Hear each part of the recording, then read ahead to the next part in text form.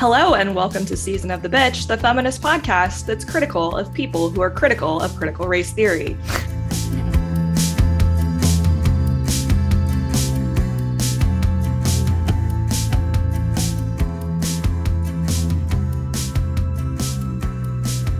Today we have Kellen, Jules, Zoe, and Laura. And today we are talking about the ongoing assault on quote unquote critical race theory, or really the ongoing effort to control and limit how history and the realities of racism are taught in US classrooms. So obviously this has been in the news quite a bit lately, and we just kind of wanted to give a rundown on what's going on, why it matters, etc. But I wanted to start by briefly explaining what critical race theory, or CRT, actually is, because I think there's a lot of confusion about that.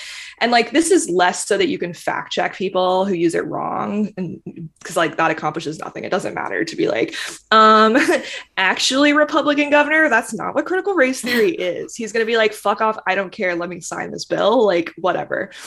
I want to talk about this because critical race theory is actually a really important and useful school of thought, and it is worth knowing about it. And I want to give it its due as we're talking about this. So it's worth noting that no kindergartner is learning CRT. There are all of these bills that are prohibiting the teaching of critical race theory in elementary schools. And it's I didn't learn critical race theory until I was a PhD student studying for my PhD qualifying exams. So it's in 2017, I was 25 years old. So it is a highly specific school of thought. It has origins in the field of legal studies and specifically critical legal theory. So this is something that's written and theorized by a bunch of especially legal scholars, but also scholars in other related fields. And CRT is basically a takedown of the idea that law in the United States is neutral. So critical race theory illustrates the ways that rather than the legal system being apolitical, rather than this idea that justice is blind, US law is inherently racist at its core, that US law in its intentions, in its history, is informed by categories of race and is used to racist ends and has racist outcomes. And if you're interested in this, if you're interested in learning more, I wanted to recommend this book called Critical Race Theory: An Introduction, which is by Richard Delgado, who's sort of one of the foremost figures in the CRT, world. And he writes that there are basically four central tenets of critical race theory. The first is that racism is a quotidian experience for people of color in the United States, and its ordinariness, the fact of sort of the everyday aspect of racism, makes it difficult to combat in all but its most obvious forms. And so this means legally that in terms of the way that this plays out in the legal realm, that what appear to be race blind laws are frequently not, but it's hard to fight them as racist when they're not things like Black people are not allowed to sit at the front of the bus, that sort of thing. The second basic tenet is that the system creates, in his words, both psychic and material advantages for whites. And that also makes it more difficult to counter because there are people who are really benefiting from the system who have a vested interest in not changing things. The third tenet is that race is a social construct and is not an inherent quality. This is a sort of anti-essentialism thesis that race is not an essential part of who a person is. It's also related to intersectionality, which we've talked about before. Intersectionality as a concept, as sort of coined by Kimberly Crenshaw, who's also a CRT theorist, posits that people have intersecting sort of axes of oppression, that, a Black woman experiences the world differently than a Black man and differently than a white woman because she sits at two intersecting axes of oppression. And this is all, again, relevant to critical race theory and the way that the law acts on people who are experiencing, again, different axes of oppression. And the final tenet of CRT is the voice of color thesis, which is that people with lived experience of prejudice bring unique and important analysis to the study of their experiences and the systems that affect them. So this is kind of what critical race theory is about. And there's a lot of really good, like it's a really useful for thinking about the world. I wanted to just draw one other quote from this book, which I think reflects on law and the supposed objectivity of the law. Obviously, listeners of our podcast know that the law is an inherently political construct, but Delgado writes, quote, "Objective truth, like merit, does not exist, at least in social science and politics. In these realms, truth is a social construct created to suit the purposes of the dominant group." And I think we'll really see that play out in that, for example, the truth of what critical race theory is doesn't actually matter for the purposes of these laws. It is instead a fiction that is created to suit the purposes of the dominant group, again, in Delgado's words. So all of this, of course, is different from what Republicans mean when they talk about critical race theory. And when we hear about critical race theory in these bills, it tends to mean any examination of race or racism at all. And this means any histories of racism, and it certainly means the current realities of racism in the modern United States. But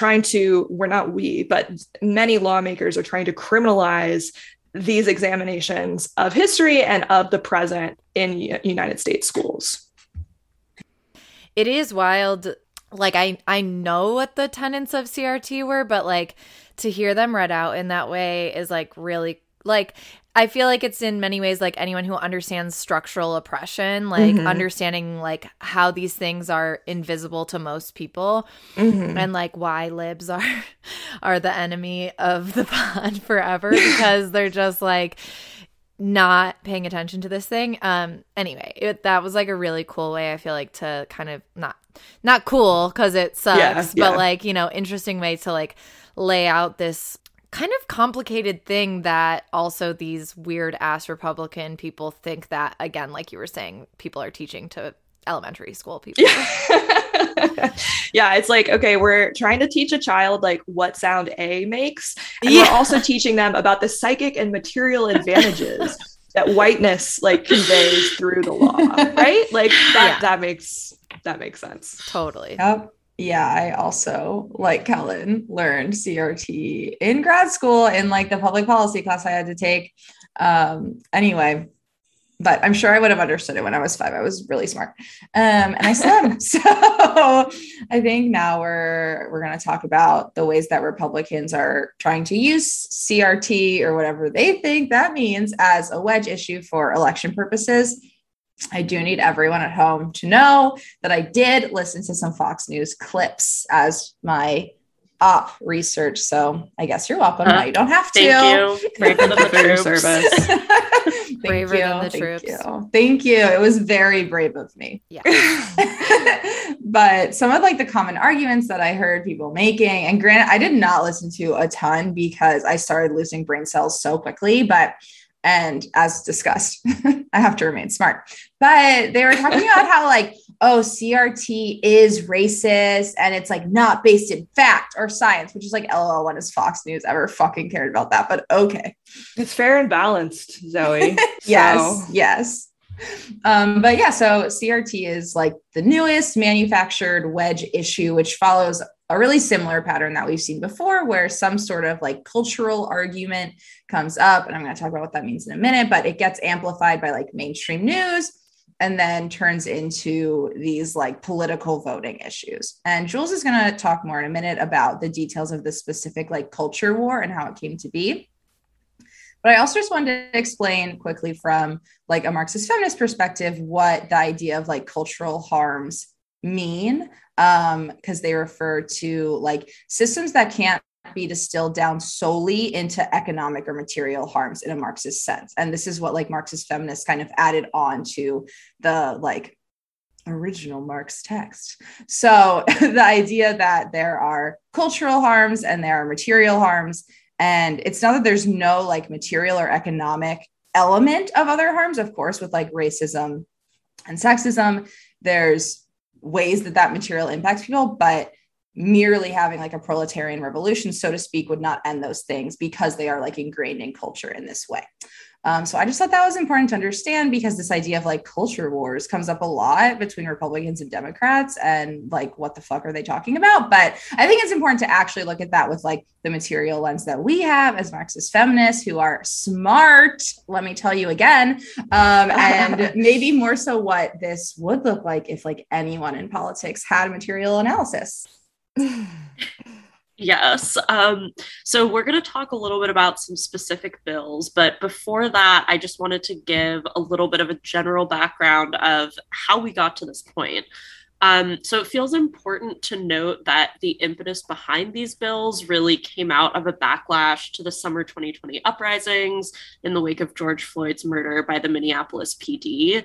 As folks, I'm sure, remember, that was a time when we saw a lot of concepts that had previously been pretty taboo in mainstream US politics, like police and prison abolition, come into the mainstream for sort of a brief time. And it now sort of feels like we've moved past that moment in a lot of ways. But during that time, a lot of institutions, including educational institutions, started some type of like reckoning process around racism embedded in their organization and how they operated. I think, unfortunately, as we've discussed in other episodes, a lot of the more radical elements of this work were shut down pretty quickly, but right-wing groups were still able to kind of seize on the fact that this was happening at all as evidence that American society is being destroyed, which would be cool, but is nowhere near what is happening.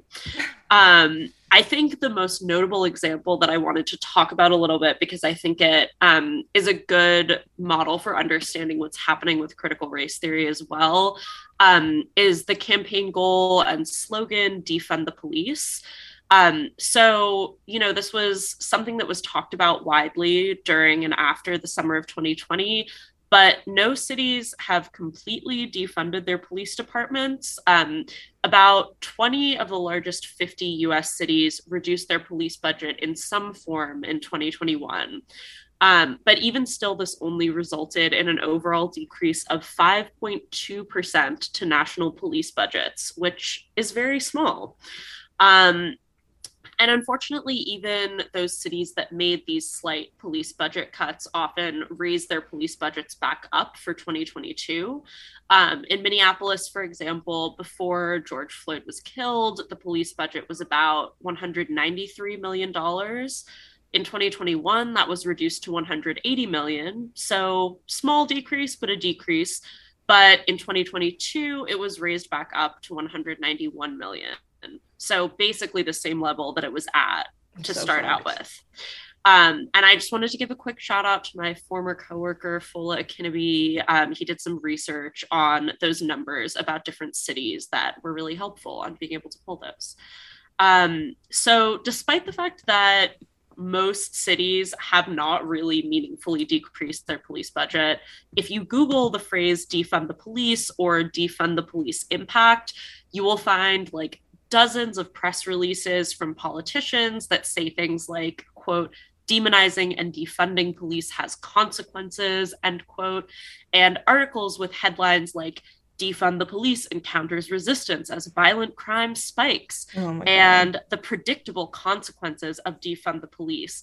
And the subheader of that article is, it took a spate of murders for the mayor of Oakland, California to abandon the destructive slogan. So even though police departments have not been defunded at all, there is still an active backlash that's pretending this is a major thing that's happening when in reality it's not. And I hope I don't need to say that obviously it would be a good thing to cut police department budgets. So these sources are also wrong about that. I mean, yes, we should just get rid of them. But, you know, it's like even more evil that they're like pretending this is happening when it's not even happening. Yeah, they're like, we're terrible at our jobs. And it's because of defund the police, which has not happened. It's right. Literally it's just that they can't like, do what a couple departments took like a few bucks away from their police department, definitely. But so I bring that up one, just to highlight the horrific police killings that have been the motivating factor for some educators to start thinking more critically about race, no pun intended, which I think is a good thing. But also, like I said, because I think that process is a good model for understanding what's going on with these critical race theory bills as well. So after the summer of 2020, a lot of schools and workplaces ran some type of diversity training or initiatives. Much like defunding the police, these typically led to pretty small organizational changes or none, though in some cases they resulted in Black folks and other people of color feeling more empowered to speak up about workplace discrimination. They reduced the level of hostility towards Black and Brown people in school and workplace environments, and resulted in a few more people of color holding high-level positions in organizations, which, you know, all of those are good things. I think they're not especially like radical or shocking, but, you know, obviously they are radical and shocking to many racists who could have seen that coming. Yeah. So in September of 2020, Trump issued this order banning diversity training for federal employees, and basically saying federal funding should not be used for this. Anyone who has gone through a typical public sector diversity training will know how not at all challenging to the status quo most of these trainings are. But Trump labeled them critical race theory, and his budget director wrote in a memo, quote, "The president has directed me to ensure that federal agencies cease and desist from using taxpayer dollars to fund these divisive, un-American propaganda training sessions. All agencies are directed to begin to identify all contracts or other agency spending related to any training on critical race theory, white privilege, or any other training or propaganda effort that teaches or suggests either one, that the United States is inherently a racist or evil country, or two, that any race or ethnicity is inherently racist or evil. In addition, all agencies should begin to identify all available avenues within the law to cancel any such contracts and or to divert federal dollars away from these un-American propaganda training sessions." Had to say un-American propaganda training sessions twice within that paragraph. Which is just like, yeah. But I have a question, y'all. Do you consider listening to Season of the Bitch an un-American propaganda training session? Absolutely, yes. Well, I reject the premise of session? what American means. Like, in theory, for what this context is, yes, I would say yes, we are.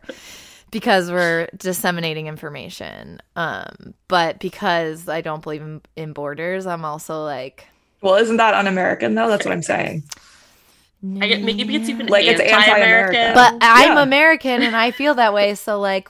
Right, but you're against America as like a concept. Of course. Yeah, but so maybe it's American to be that way. So what we're saying is it's an American anti-American. Exactly. Training session. Exactly. We're all American and we fucking hate this shit. I don't know. Yes. Obviously, in the context of all of this, yes. But yes, in any case, Trump also publicly called out specifically the 1619 Project, which folks probably know was this New York Times project that had put out a lesson plan on teaching the history of US slavery and anti-Black racism for students. And I think that specific move really foreshadowed this right-wing turn towards trying to prevent young people specifically from learning about racism. Yeah, like the 1619 Project has really been a lightning rod for this sort of thing. And like, I definitely have some sort of like methodological / historical qualms with the 1619 Project, but I think that overall it's a good thing. Like, to teach people about this history is good. Even if, like, as a professional historian, there's some things that I think that they don't do super well, that doesn't matter. Like, I'm not out here criticizing the 1619 Project because the people criticizing the 1619 Project are generally racist. Anyway, we discussed earlier what critical race theory is, and I think it's pretty clear that, like, the 1619 Project isn't that. It's just a history of race and racism and slavery in the United States that is geared towards a mass audience. But it got so much traction and attention that I think it really, like, it really like freaked people out, especially coupled with the context of the 2020 uprisings that Jules brought up.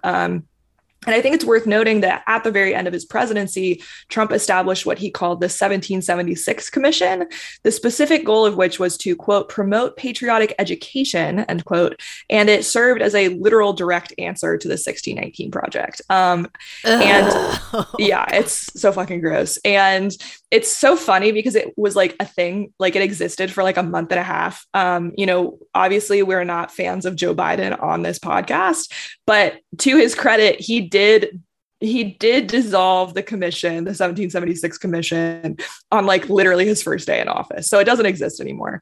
But yeah, no, I totally agree, Jules. Like the 1619 Project is like completely inextricable from the larger CRT issue. Yeah, absolutely. So by early 2021, Fox News and other even more fringe right-wing outlets had started frequently using the language of critical race theory, specifically to describe post-summer 2020 anti-racism efforts. It sort of became the new cultural Marxism for a bit, in that it also involved far-right people using academic terms they don't understand and or using those terms in an intentionally misleading way. And Fox had been using this term before Trump's order, but it really ramped up after the order. There was this Media Matters investigation that found that Fox News used the words critical race theory over 1,900 times within just 4 months of 2021, Jesus, which is months. Wild. Yeah, so I think it's also important to look at some of the key players in this. We love to expand our enemies list. Hell yes. We are so for you. So Christopher Rufo, fucking enemy of the pod, and just like honestly a very shitty journalist. You're bad at your job, sir. Was a major player in talking about this on his platforms, including on Fox News, and he really helped to manufacture the culture war around it that we're talking about. And he talked about how he was intentionally, like Jules mentioned, rebranding CRT to drive up the negative perspectives and turn it toxic. He even said, quote, the goal is to have the public read something crazy in the newspaper and immediately think critical race theory. That is what he has said. And this reminds me of extremely normal. We talked about similar things on the, what was it called? Christian conservative, the rise of the right. What was it called? The religious right? Yeah, what was our episode I think it was called? Like Rise of the Religious Right. Okay, yeah, that episode. But we talked similarly about how people on the right will knowingly say things that they know this isn't true. Their like followers don't necessarily, but like they know initially that the messages they are sending are not true. And that's not the point, right? Because it's effective for them.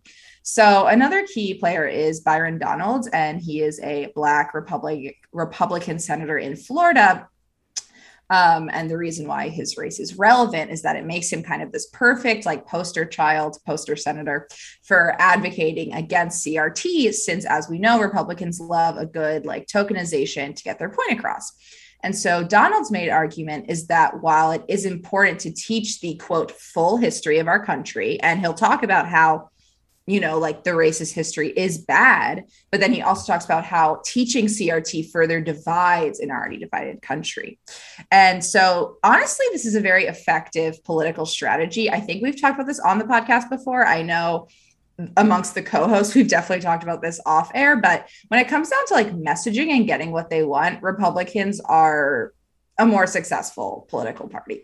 Just fucking fact. Democrats are absolutely useless, terrible at their jobs. But critical race theory specifically is something that people take as a personal attack on their identities. And so part of why it is so effective at becoming this wedge issue is that, unlike other major political issues like taxes or foreign policy, which a lot of people don't personally identify with, a lot of white people feel that like, oh, the idea of CRT is like a personal attack against me as a white person, my culture.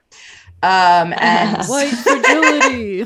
Yeah, exactly. So it really plays into these fears that were so wonderfully set up by the Trump presidency. And so Christine Matthews, who is currently the president of Bellwether Research and does public opinion pollsters, says that there's evidence that Republican voters have been responding much more to culture issues than other types of issues. And so that's why this could really impact next year's midterm election turnout. So this is something that Republicans are really going to be using to galvanize voters, and they already are. And one way that they're keeping it relevant in the media is by having these statewide legislation that aims at keeping the issue on people's mind and further galvanizing people. And so with that, we're going to explain, there's so many bills, but we're going to just look into some of the bills and legislation that's currently happening. Yeah, so by the beginning of the summer of 2021, legislation limiting teaching about racism had been proposed in 22 states, so nearly half of all states, and had been signed into law in 5 states: Idaho, Iowa, Oklahoma, Texas, and Tennessee. Some of these bills call out critical race theory by name and others don't, but the end goal is the same. So right-wing think tanks also started to seize on this trend. In June of 2021, the Conservative Heritage Foundation drafted a piece of model legislation that they advised even more state lawmakers to use, which is called Protecting K-12 Students from Discrimination. That same month, a right-wing think tank headed by Trump's former budget director, who wrote that letter that I was reading from, also released similar model legislation. And the result of all that is that now the number of states that have proposed bills like this has basically doubled, and it's now at 41. So that's basically all. Just 9 states and DC don't have legislation like this currently proposed. And if you're interested, Education Week has a good tracker that we can link to where you can take a look at what's happening in your state. But with that, we're going to go into some of these specific bills and what they look like in different states. Yeah, so I wanted to look at my home state where I was educated in the amazing public education system of Pennsylvania. And they always have some great junk going on. So in Pennsylvania, the status of this bill is that it's been proposed or is moving through state legislation. But the details are that in June of 2021, Representative Russ Diamond, Republican, introduced a bill that would limit how teachers can discuss racism and sexism and ban schools from hosting speakers or assigning books that advocate, quote, racist or sexist concepts. So I think one thing that's important to note about this is how racist and sexist, in quote, concepts are tied together around a lot of these issues. And when we did an episode, I think a year or so ago, maybe 2, called Race, Gender, and Fascism, that one I remember. But I think, gave a good explanation for like why these are things that fascists go after together in this way. Mm-hmm. And so just as people in the US are trying to ban critical race theory, there's other countries with fascist leaders, such as Hungary, that have banned gender studies because it was, quote, not real and not based in fact, which is exactly what we're hearing about CRT. Mm-hmm. And personally, I'll just say that having fascists wanting to like legally ban what I'm studying makes me feel very cool. So you're doing something right. Exactly. I'm like, great. Love that for me. They can fucking try. That's how I feel as well, Zoe. I'm just like, oh, well, I don't do critical race theory, but I do what they think critical race theory is. Right. So like, cool, I guess.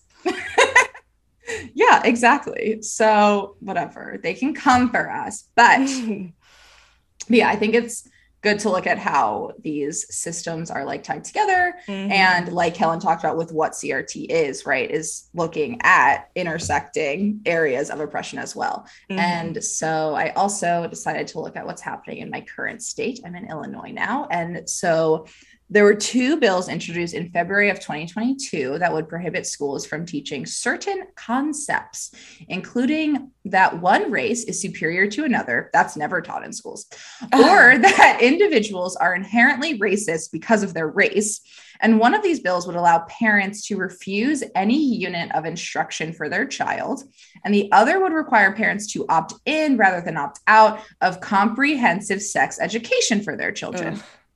And so once again, we're seeing issues related to gender and sexuality being included with these bills as well. I think particularly that this one is also throwing in comprehensive sex ed as an option is very interesting, and just clear that whoever wrote this doesn't know what the fuck critical race theory is, because what?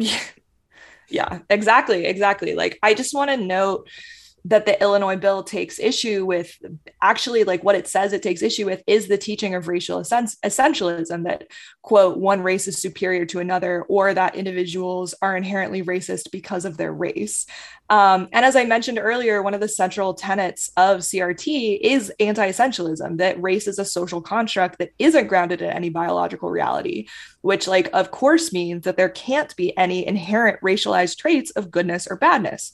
Like, knowing that, at the same time, like, we know that while no one is like inherently racist by virtue of being white, like, white babies aren't born knowing what race is, aren't born being racist, but white people, like all people in our system, are indoctrinated into racism very early on. However, nuances like that are obviously not welcome in this particular discussion. And what I just said would be considered, I think, like, illegal based on this law. Illegal. Well, we famously here at Season of the Bitch, we love laws. So famously, we are law respecters, if anyone's asking.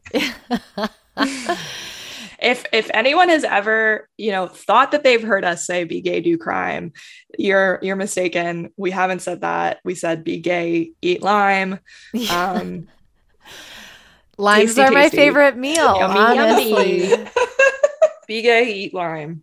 We love laws. Anyway, continue, Laura. So next we're going to look at New Hampshire. I just kind of like randomly picked New Hampshire because I think that a lot of times people think these things are maybe like more prominent in the South or whatever. And also, like, New Hampshire is a swing state and like important in like kind of primary shit like that. So in June 2021, Republican Governor Chris Sununu, I think I'm saying that correctly, but honestly, cool I don't give a fuck, Chris. Enemy of the pod. Exactly. He signed a state budget bill that included language banning teachers from discussing race, gender, and other identity characteristics in certain ways in class. A 2022 bill would repeal these bans, but then a separate bill in the 2022 session would prohibit teachers from advocating socialism, Marxism, or, quote, any doctrine or theory promoting a negative account or representation of the founding and history of the United States of America. Which, like, I really want us to think about this for a minute. Because first of all, here's one of those prime examples of if this shit was done in another country, we would be like, oh my God, aren't you glad we live in America? How messed up is this? It's basically Stalin. But when it like happens in the United States, we're just kind of like, whatever. And the we here is like everyday Americans, of course, right? So as we know, like after the Holocaust, one of the most important things that Germany did after those terrors was to not cover up or hide what had happened in that history so that it would never be repeated again. And in history, we learn all about shit that makes other nations seem really messed up. But again, can't teach anything that promotes a, quote, negative account or representation of the founding and history of the United States of America. But like the founding of this nation was literally a genocide followed by chattel slavery. So what are we fucking talking about? Yeah, it's also, I was just listening to, I don't know if anyone listens to the Scam Goddess podcast. I freaking love it. But the host is a Black woman and she like talks about racism on the podcast a lot as well while talking about scams. But the episode I was listening to yesterday, she was like talking about how people are so invested in like the founders as like being so idolized. And it's like, it was just like a bunch of white dudes in a room. Like they weren't particularly like special for any reason. Right. Oh, like not we on Season of the Bitch, but just like as a country, it's like, but the founders, it's like, no, they were just like some dudes in a room together. Like it's not that fucking special. I actually think we totally should have their faces overlooking like what the fuck? I hate it. I hate it all.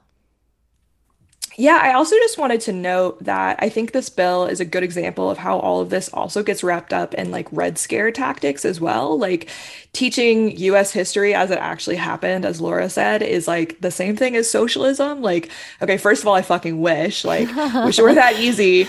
But secondly, like this is part of such a long history of the far right trying to tar movements for racial equality, even the most basic like stuff like just teaching the history of like Native American genocide with the stigma of communism. And it's just like y'all, this is the oldest trick in like the fucking book, you know? I feel like there's some like absolutely fucked up irony to like the poster child of conservative and libs in racial equity in the United States is Martin Luther King, and they're like, yes, we love him, but like, we're not going to talk about him being a socialist. Yeah, but he was a sweet, peaceful man, right? Exactly. So I did want to talk about Florida because obviously we talked about Florida in the Be Gay Do Crime episode, and Be Gay Eat Lime. Yes, and when any chance to talk about another enemy of the pod, aka Governor Ron DeSantis. We fucking hate you. We're coming for it's Aries season. Honestly, like just watch out. So in December 2021, this motherfucking governor announced the Stop Wrongs Against Our Kids and Employees Act, or the Stop Woke Act. Kill me, like literally kill me. Yeah. Only if we can like murder Suey. Yeah. It's very, very bad. Stop Woke Act. Like, excuse me while I jump out a window. Yeah. Anyway. It's just like, what if this is the whole reason they focused on kids? Because they just needed the K in woke. Exactly. Once again, I'll say it. Great marketing. Right. Yeah. Exactly. Like the Republican Party knows what its base is like against and is just like, we're going to fucking play to that shit. Yeah. Anyway, this fucking act would prevent K through 12 schools from using state funding to hire consultants that adhere to critical race theory, in quotes, because it's not that, and would give parents private right of action to sue if they believe their child were being taught the theory. I have to laugh. Like, are your children in grad school? Right. Two other bills proposed in January 2022 would prohibit instructional material reviewers from recommending curricula that promote certain concepts related to race or sex. In June 2021, the State Board of Education voted to approve a rule that prohibits schools from teaching critical race theory and the 1619 Project, which again, as we've discussed, is not actually critical race theory. This bill in particular taps into this masquerading as a parent's choice issue. So like if parents don't want their children exposed to CRT, then they can sue the school. Like what are we talking about? Also, since when do regular ass adults know anything about history? So, I wanted to go into a little bit about just some of the language in these bills and comparing that to the excellent explanation of critical race theory as a real thing that Kellen gave earlier. So I think the Heritage Foundation, which is one of the right-wing think tanks that I mentioned earlier that's been pushing these bills, their website has a lot of great examples of some of the absolute nonsense being thrown around in regards to critical race theory. They have this one page on their site, which is called Try This Critical Race Theory Checklist, which opens with the paragraph, "Is your school principal denying that her school makes use of critical race theory when you call to complain about it? If so, it's likely that she's either misinformed or just spreading disinformation." Oh my God. I love that the principal is a she in this situation. Right. Obviously. Yeah, which is she, in parentheses, derogatory. So this article goes on to lay out basically talking points for how to argue with educators who are saying correctly that they're not teaching CRT because, like Kellen said, there's no evidence that any elementary school level teachers are actually teaching students the real concept called critical race theory. But CRT does inform some educators' approach to teaching in a way that I think in some moments the Heritage Foundation actually captures very well, though they present it as a bad thing, and we obviously think that it's a good thing. In that same article, they write, quote, "The first and most important bedrock principle of critical race theory is that racism is not an individual conscious decision to be a racist or act on that belief. No, it's systemic. Racism, according to CRT's purveyors, is written into America's laws, institutions, and capitalist system," unquote. So, like, that sounds right to me. Like, that seems like a good baseline for teaching about racism. At least it's probably better than the way I was taught about racism in school. I think the one thing I would dispute in this definition is the idea that teachers who correctly assert that systemic racism exists then also claim that no individual is ever intentionally racist, which would obviously be incorrect. Yeah, I just, if I can jump in here, Jules, really quick, just like people who are in the world of CRT don't, as Jules was saying, like, don't make the argument that no one is intentionally racist.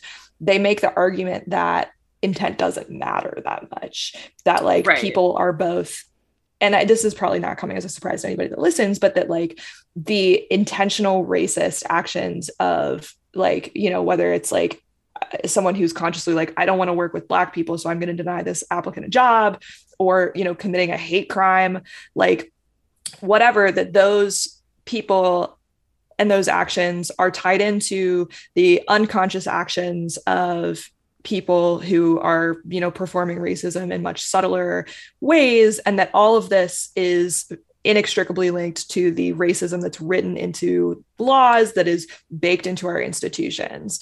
And so the Heritage Foundation is like, you know, like Jules said, like not quite there, but actually like pretty close in a lot of ways.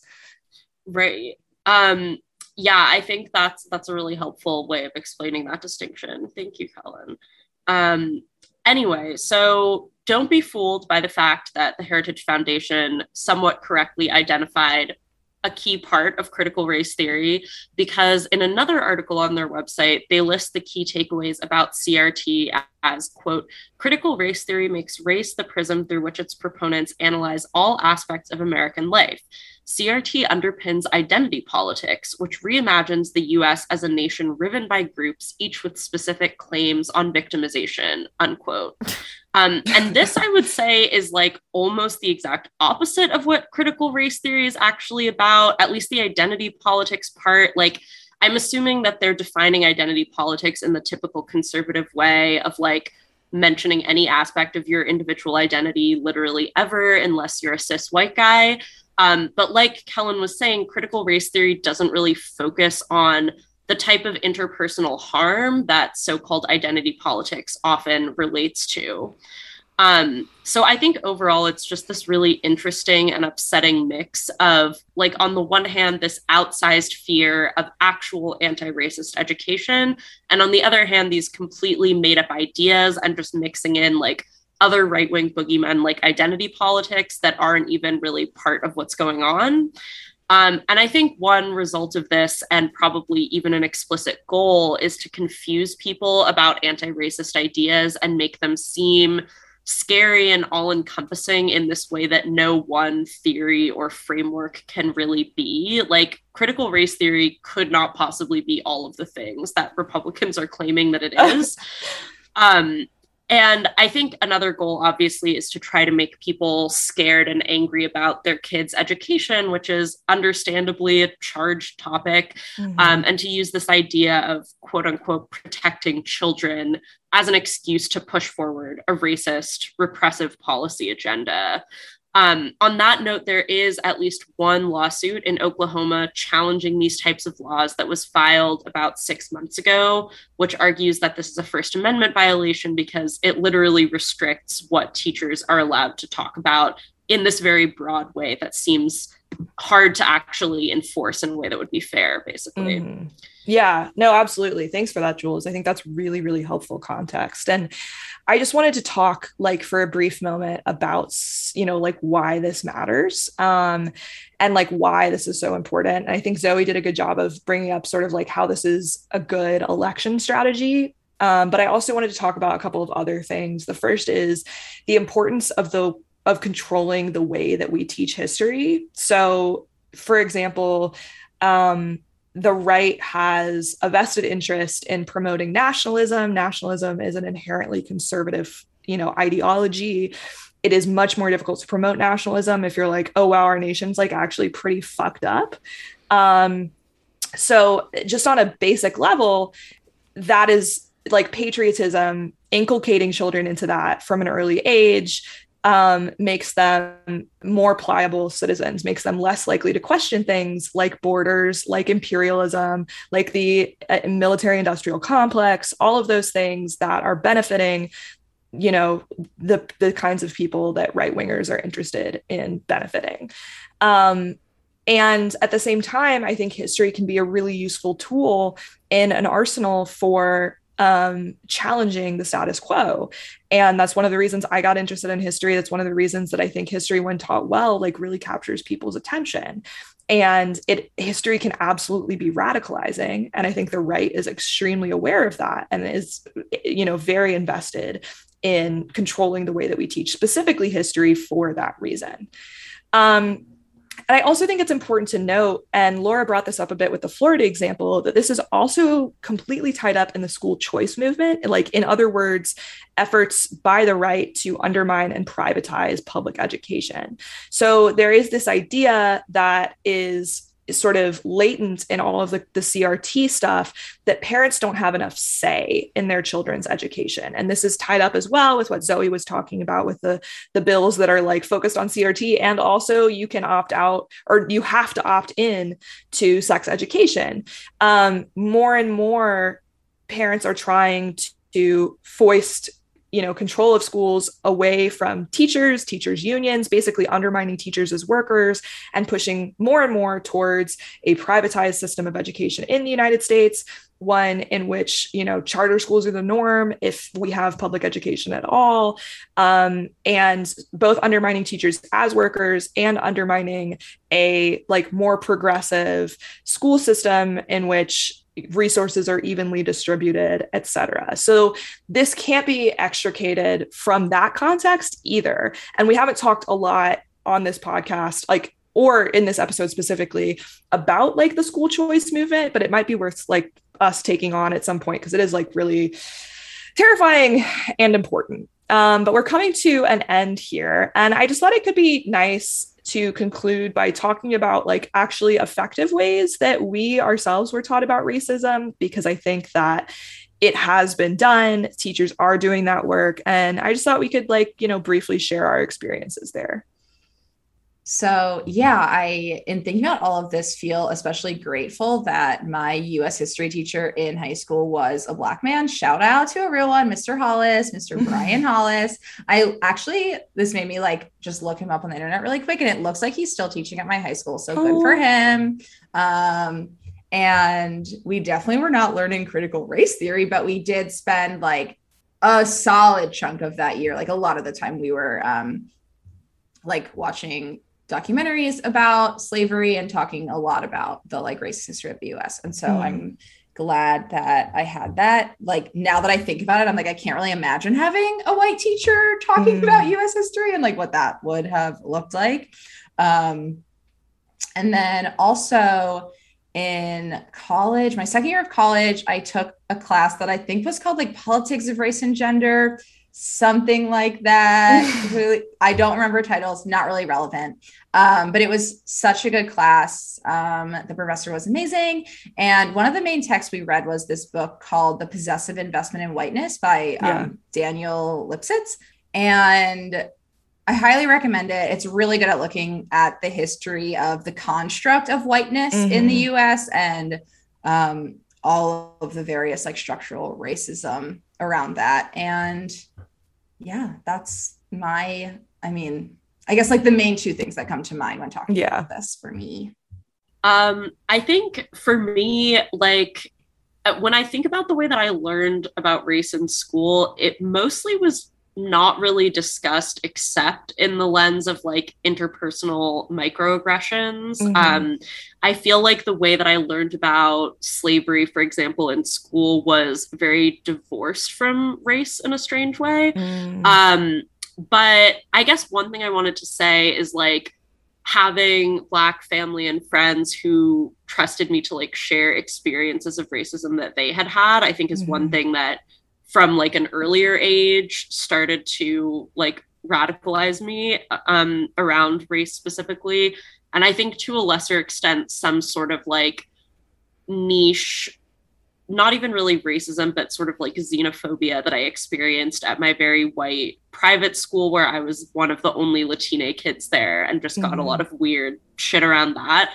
I think in terms of like academic texts and like classes that I was in, one really important book for me has been Racecraft by Barbara and Karen Fields. I'm doing like a Which fist is, pump here. yes, absolute banger of a text. And I think Mhm. really like for me, gave name to a lot of feelings that I had been having around like ways that non-Black people can be targets of anti-Black racism or like racialized violence, even though they are not the intended targets necessarily, or the main targets. And I think other authors that have been important for me are Ruth Wilson Gilmore and Kimberly Crenshaw. Kimberly Crenshaw is one of the legal scholars whose work has been really foundational to critical race theory. Mhm. Mhm. Yeah, definitely. Yeah. Longtime listeners will not be surprised by my public school experience was not one that brought race into the conversation, other than like in those kind of acute ways like Mhm. Jules was talking about.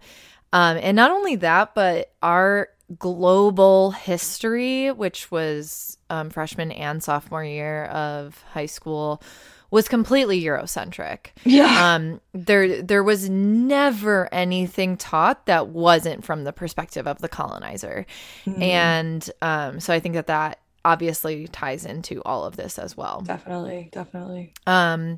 Yeah, and I didn't start delving into kind of what structural racism is until I was in college, and because one of my minors was in like a political history type thing, there was a lot of that. And I remembered I like wrote an email to my high school history teacher being like, why did you not teach us about this when you were trying to, when you were telling us about global history, which is classic me actually. But I do want to talk about a tool that you can do right now, anytime.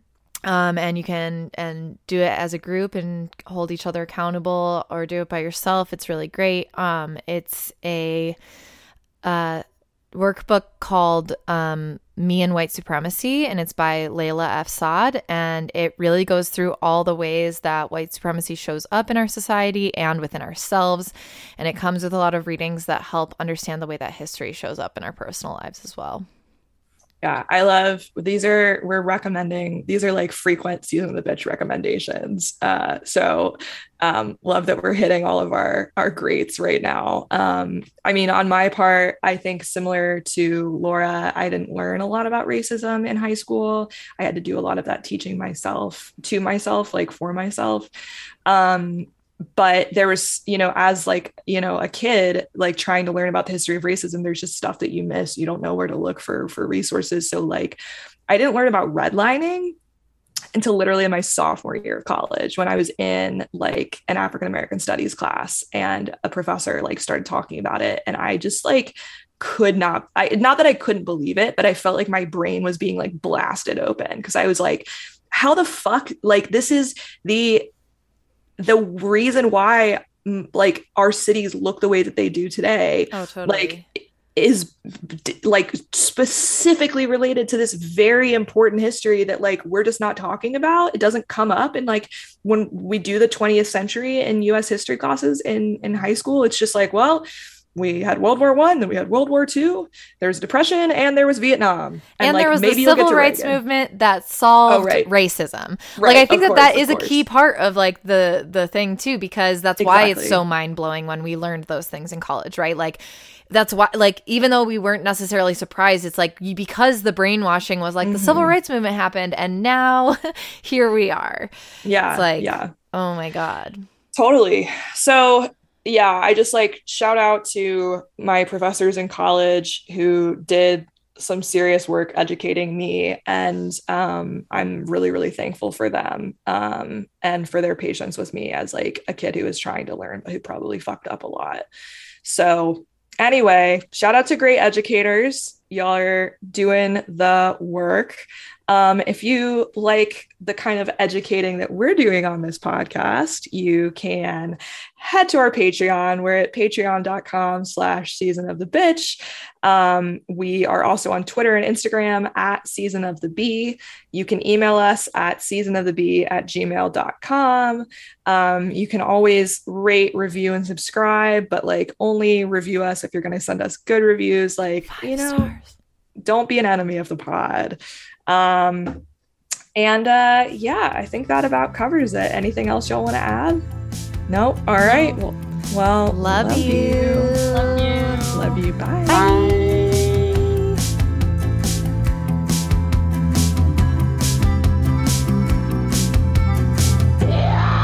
Season of the Bitch.